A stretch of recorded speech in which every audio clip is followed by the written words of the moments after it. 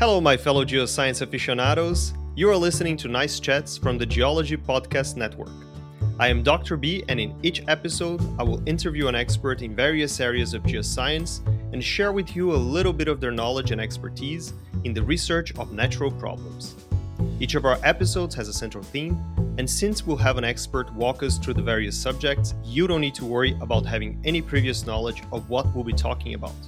As long as you're passionate about the study of geosciences, I, with the help of our guest and occasional co-host, will take care of feeding you all the information you need in a casual and fun environment.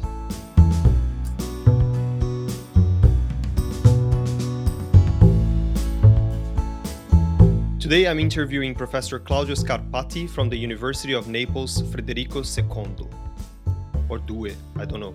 Him and his former PhD student Nikos Parice have kindly guided us through the area around Napoli when I went on a field trip across Italian volcanoes with Professor Antonio Gilberto Costa. I particularly remember how Claudio changed all the misconceptions I had regarding the eruption that decimated Pompeii, and I hope he will do the same for you today.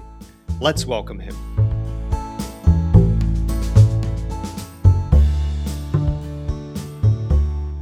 Yes, Dr. B. Sorry, what? Yes, so thank you so much, Claudio, for joining us today. The voice that you heard at the beginning, that's my lovely co-host, Silvia Volante. Silvia, say hello to our listeners. Hello, listener. I'm thrilled today to be joining Dr. B and Professor Claudio Scarpati and to hear more about the geological and history story of Pompeii. So, Claudio, before we get into the show, just explain to me something because obviously in the introduction, I didn't know if it was University of Naples Federico II or Federico II. Yeah, second. Perfect. Oh, second. Okay. And that's the only university in Naples, or is No, there are several universities, but this is the most important. Is one of the most ancient university in Europe, more than 700 years old. So it's very, very famous, and we have many thousands of students. Oh, okay, got it. So, Claudio, today, before we get into the story of Pompeii, I prepared a little game for us to play just to break the ice. We usually do that in our podcast. There are some listeners that prefer to skip this part and go straight to the interview. So, what we've started doing is listing the timestamp for the end of the game in the show notes. And if you want to skip ahead, then you can just go to that timestamp. But in this game, this is how the game is going to work. I'll give you the formal name of a geological unit, and you need to tell me the location I'm speaking of. Pretty much just the country, let's say. Okay, I will try. It's okay because what is going to happen is first I'll give you the name. If you know it, you can answer already. If you don't, then I'll give you some clues to help you get there. Okay. And these units, they are famous either because they contain a famous rock or mineral, or because they are part of some famous geological feature. So let's start with the first famous unit. Now, this is hard because sometimes we know about these rocks and places, but not necessarily the formal name of the unit. And the first one is, let's see if you get this one, the Massa unit. Massa unit. It famously contains an iconic metasedimentary rock within its sequence. Okay? The Massa unit varies between Paleozoic and Triassic. And now this is the most important part. The Massa unit is the birthplace of Davide de Michelangelo. Is Italy? Yeah, of course. Yes, exactly. Of course. The Massa unit is the one that contains the Carrara marble. Yes. The most famous marble in the world. Very used in many buildings in Italy, but also in many other countries. Yes, definitely. Okay. The other one I prepared is the Ankar group. Now, this one I don't really expect you to know because I also didn't know when I was researching. So I'll just jump straight into the clues and see if we can figure this out. So the Ankar group accumulated approximately between 1250 and 1104 million years, so about 1.1 billion years ago, Wow. which makes it Mesoproterozoic. That doesn't really narrow it down because there are so many rocks of that age. However, the Unkar group has an angular unconformity that separates the base of the overlying rocks from the Unkar group. And it is basement to what is called the Great Unconformity. Now, this is the last piece of information I'm going to give you. This should make it pretty easy to guess. I'll just give our listeners some time to see if they can come up with the answer. Now, the final clue is it is part of the Grand Canyon supergroup. Okay, I think United States. Perfect. That made it easy, right? Okay. Yeah, so the Unkar group is actually the one that marks the Great Unconformity within the Grand Yeah. Canyon. And we have actually recorded an episode of Nice Chats where we discussed this Great Unconformity at length with Rebecca Flowers. And it's called the Rebecca Trilogy Part 3, where we talk about thermochronology. If our listeners want to go back and listen to that, it's a really good show.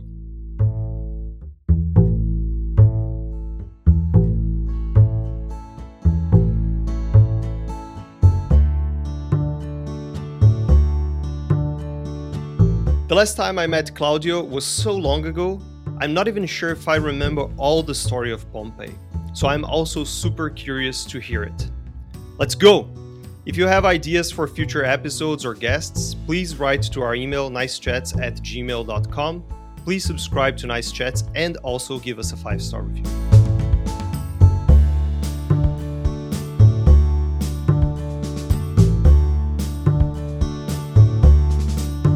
Okay, Claudio. So let's start with the easy part. Where is Pompeii located?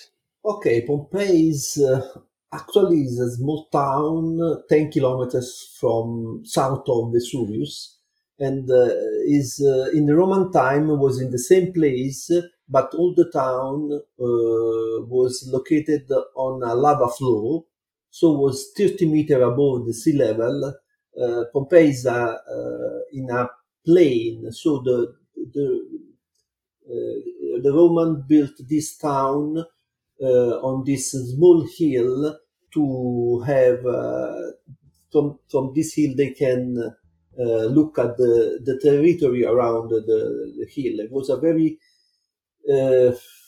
easy place to live because there was around there was a very fertile plain, was a river. They built an harbor, so there were the condition to build a very prosperous town.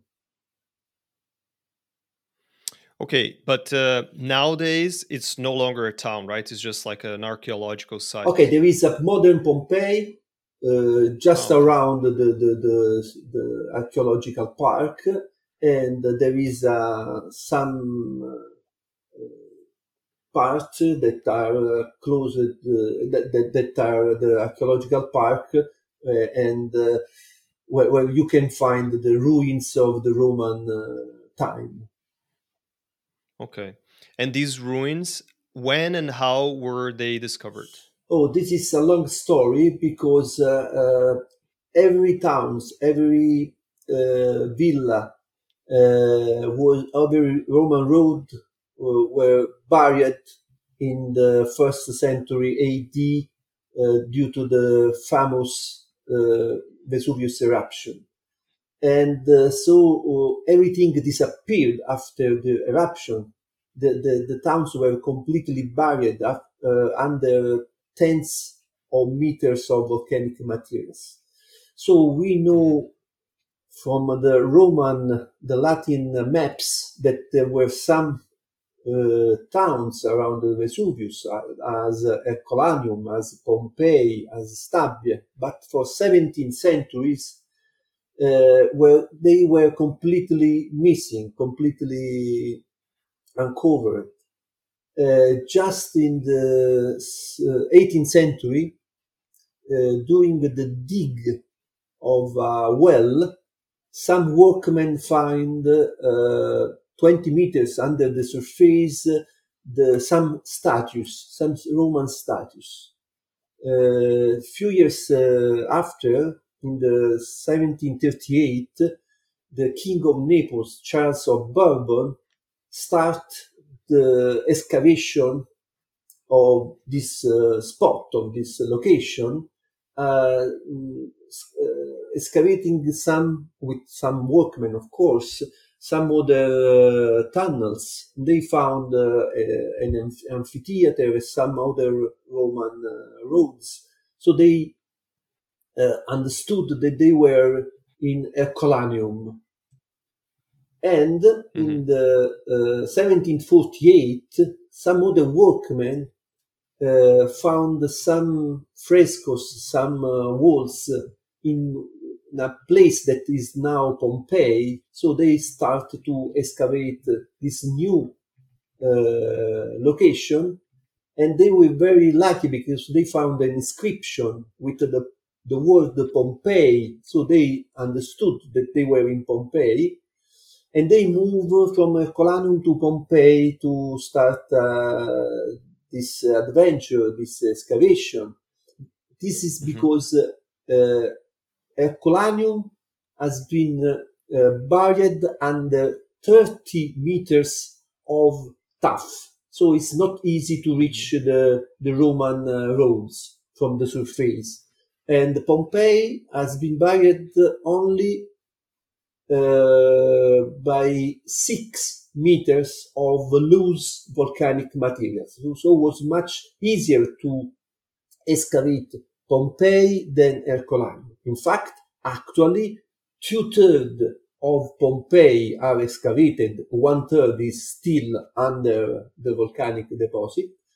On the contrary, we know just 1/3 of Herculaneum because it's very difficult to remove all the tuff from the top of the Roman city, but also because the modern Herculano stay above the ancient one. So you have to remove the population, the buildings, and make the excavation. So this is very, very difficult. Of course.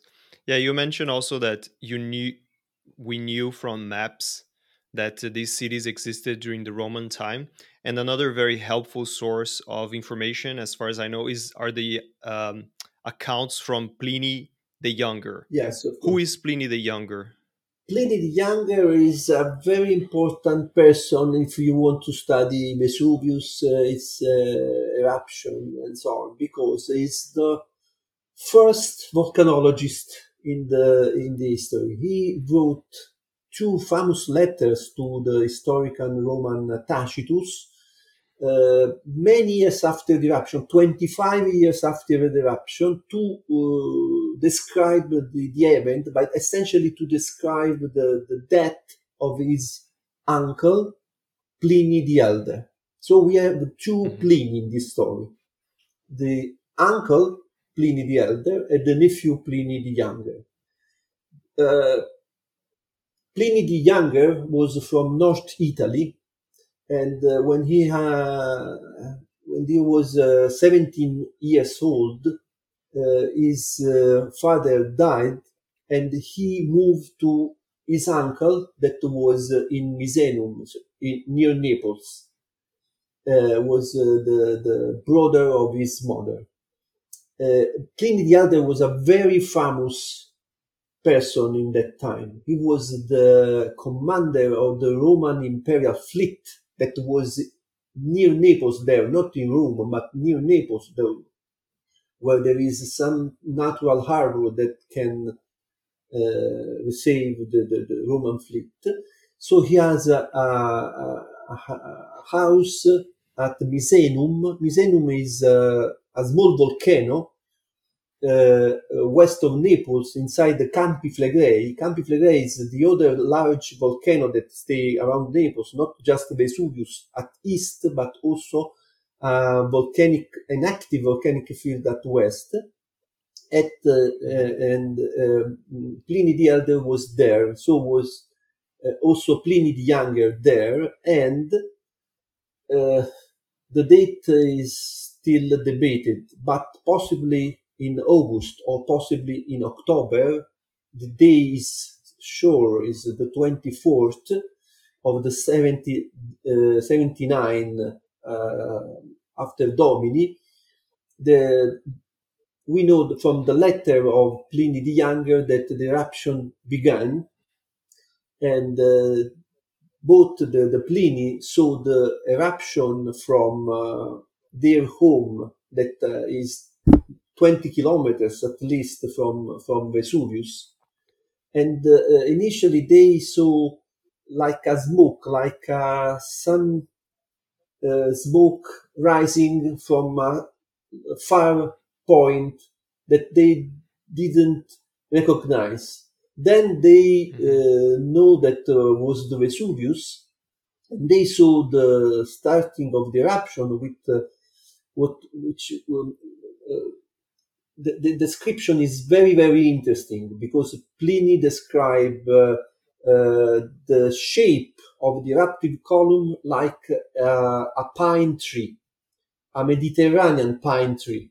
A Mediterranean pine tree has a vertical trunk that is our eruptive column, and then have expand in an umbrella region that are the branches of the tree. So the description is very accurate. You have to think that the description came from a boys of 17 with no training in scientific subject, but was very smart to recognize all the main phenomena that occurred during the eruption.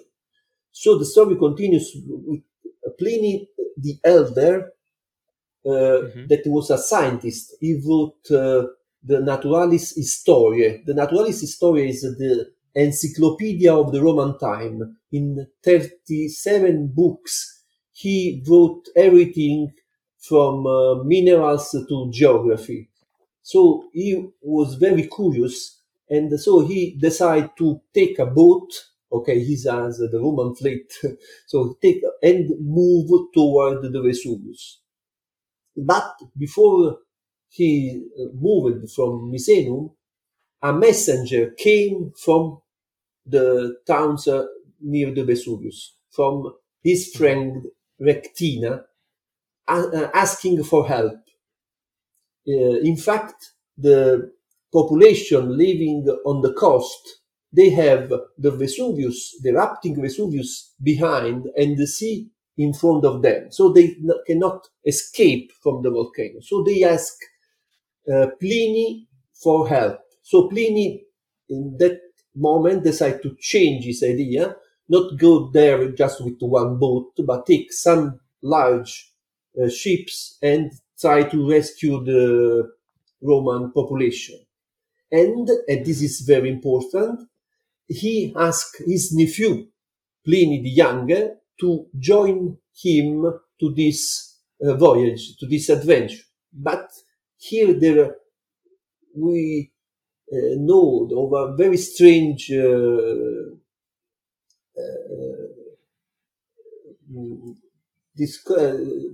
Pliny the Younger said simply that he has homework to do, so he preferred to remain at home.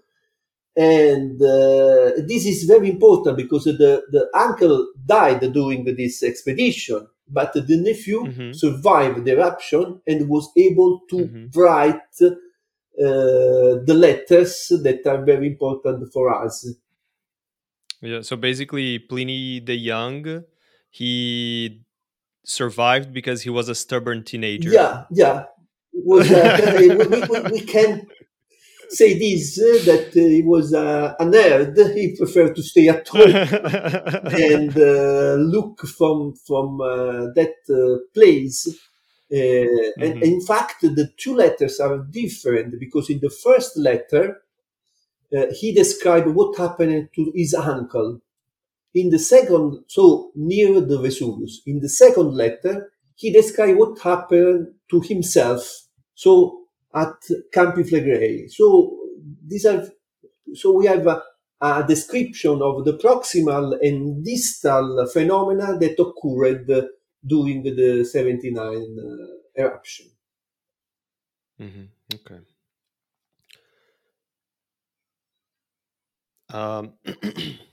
So obviously we know that a lot of people have died in this eruption.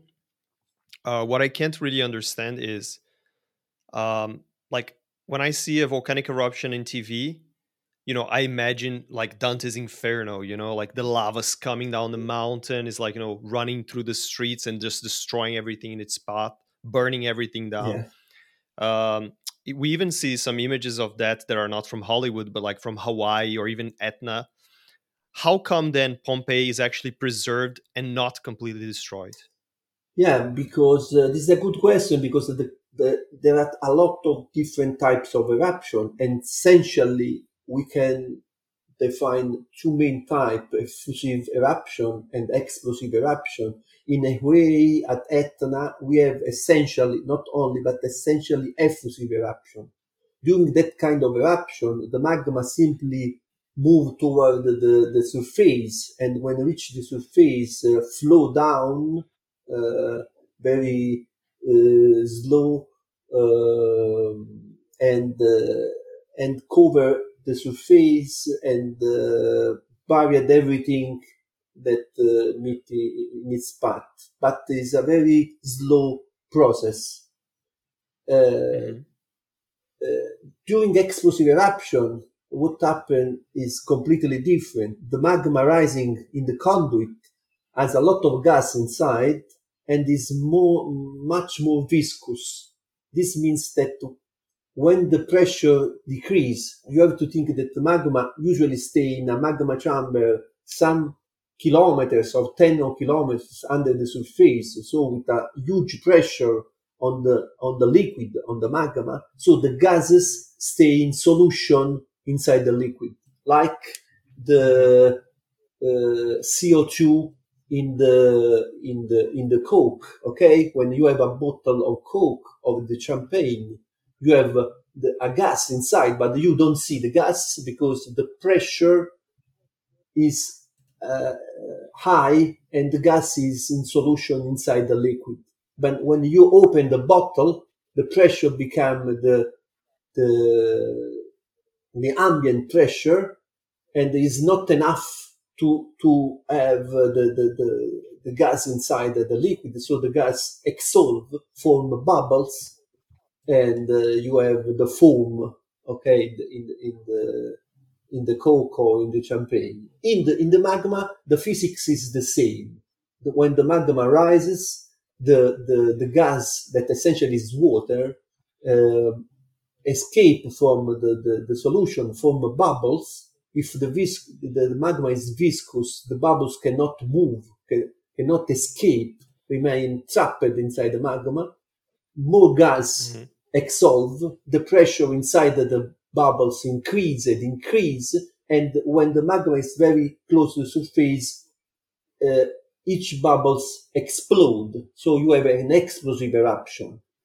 This fragment your magma, so you have a lot of pieces, small pieces that we call pyroclasts, and the mixture of gas and pyroclast is moved at very high velocity, 100 of meters per second in the atmosphere, and then can form the eruptive column that Pliny described. When the eruptive column reach the high level in the atmosphere, expand, and from this cloud, fragments fall on the surface, ash or lapilli. These are light fragments that cover everything, but are not so heavy to destroy everything. So they preserve, partially destroy, but essentially preserve. This is the reason why we can look at Pompeii. When we made the excavation, we find everything, every object of their life perfectly preserved. They were simply covered by this soft material. So these towns are unique especially Pompeii. I will explain why. Especially Pompeii, because they are covered by several meters of this soft pumice material that preserved everything for thousands of years. Mm-hmm. I was curious to know if in this letter there is any mentioning on how long did it take to actually form these 6 meters or so of this tough material? Yeah, yes, this is one of the main information that we can have from the letters, because we have the timing of the eruption. And so we know that the first phase of the eruption, when all this pumice accumulated on Pompeii, lasted 19 hours. While the second phase of the eruption, that was much more destructive, because there was an evolution in the eruptive mechanism, and the eruptive column collapsed, forming something that we call pyroclastic currents. Pyroclastic current as a sort of avalanches of hot volcanic materials and gases that move very at high velocity on the surface and destroy everything on their path because of their high temperature, high kinetic energy, and so is are very dangerous. And we have several of these pyroclastic currents during the course of the 79 eruption. And in Pompeii, the second day, okay, the eruption started the 24th, the 25th, there were several of these pyroclastic currents that arrived in the city and destroy everything on their path. But fortunately, 3 meters of the building were still protected by the soft pumice. So the upper part of the building has been almost completely cut, removed by the impact of the pyroclastic current. But the lower part of the building is still well preserved, with all the objects in their original position. So when we made the excavation, we found the kitchen with the stoves, with the spoon, with the tables. Everything is in the original place. This is all for today's episode. You can probably guess from the title, but we had so many cool things to learn from Claudio that we have decided to make this episode into a 2-parter instead of a 2-hour-long podcast. Tune in 2 weeks to hear more about the Vesuvius eruption of 79 AD and to hear Claudio telling us about the amazing casts of victims. This podcast is brought to you by the Geology Podcast Network. GPN is sponsored by Traveling Geologists. Follow Traveling Geologists on Instagram, Facebook, and Twitter. More episodes of this and other GPN podcasts are available at travelinggeologist.com or wherever you get your podcasts, including Apple Podcasts and Spotify.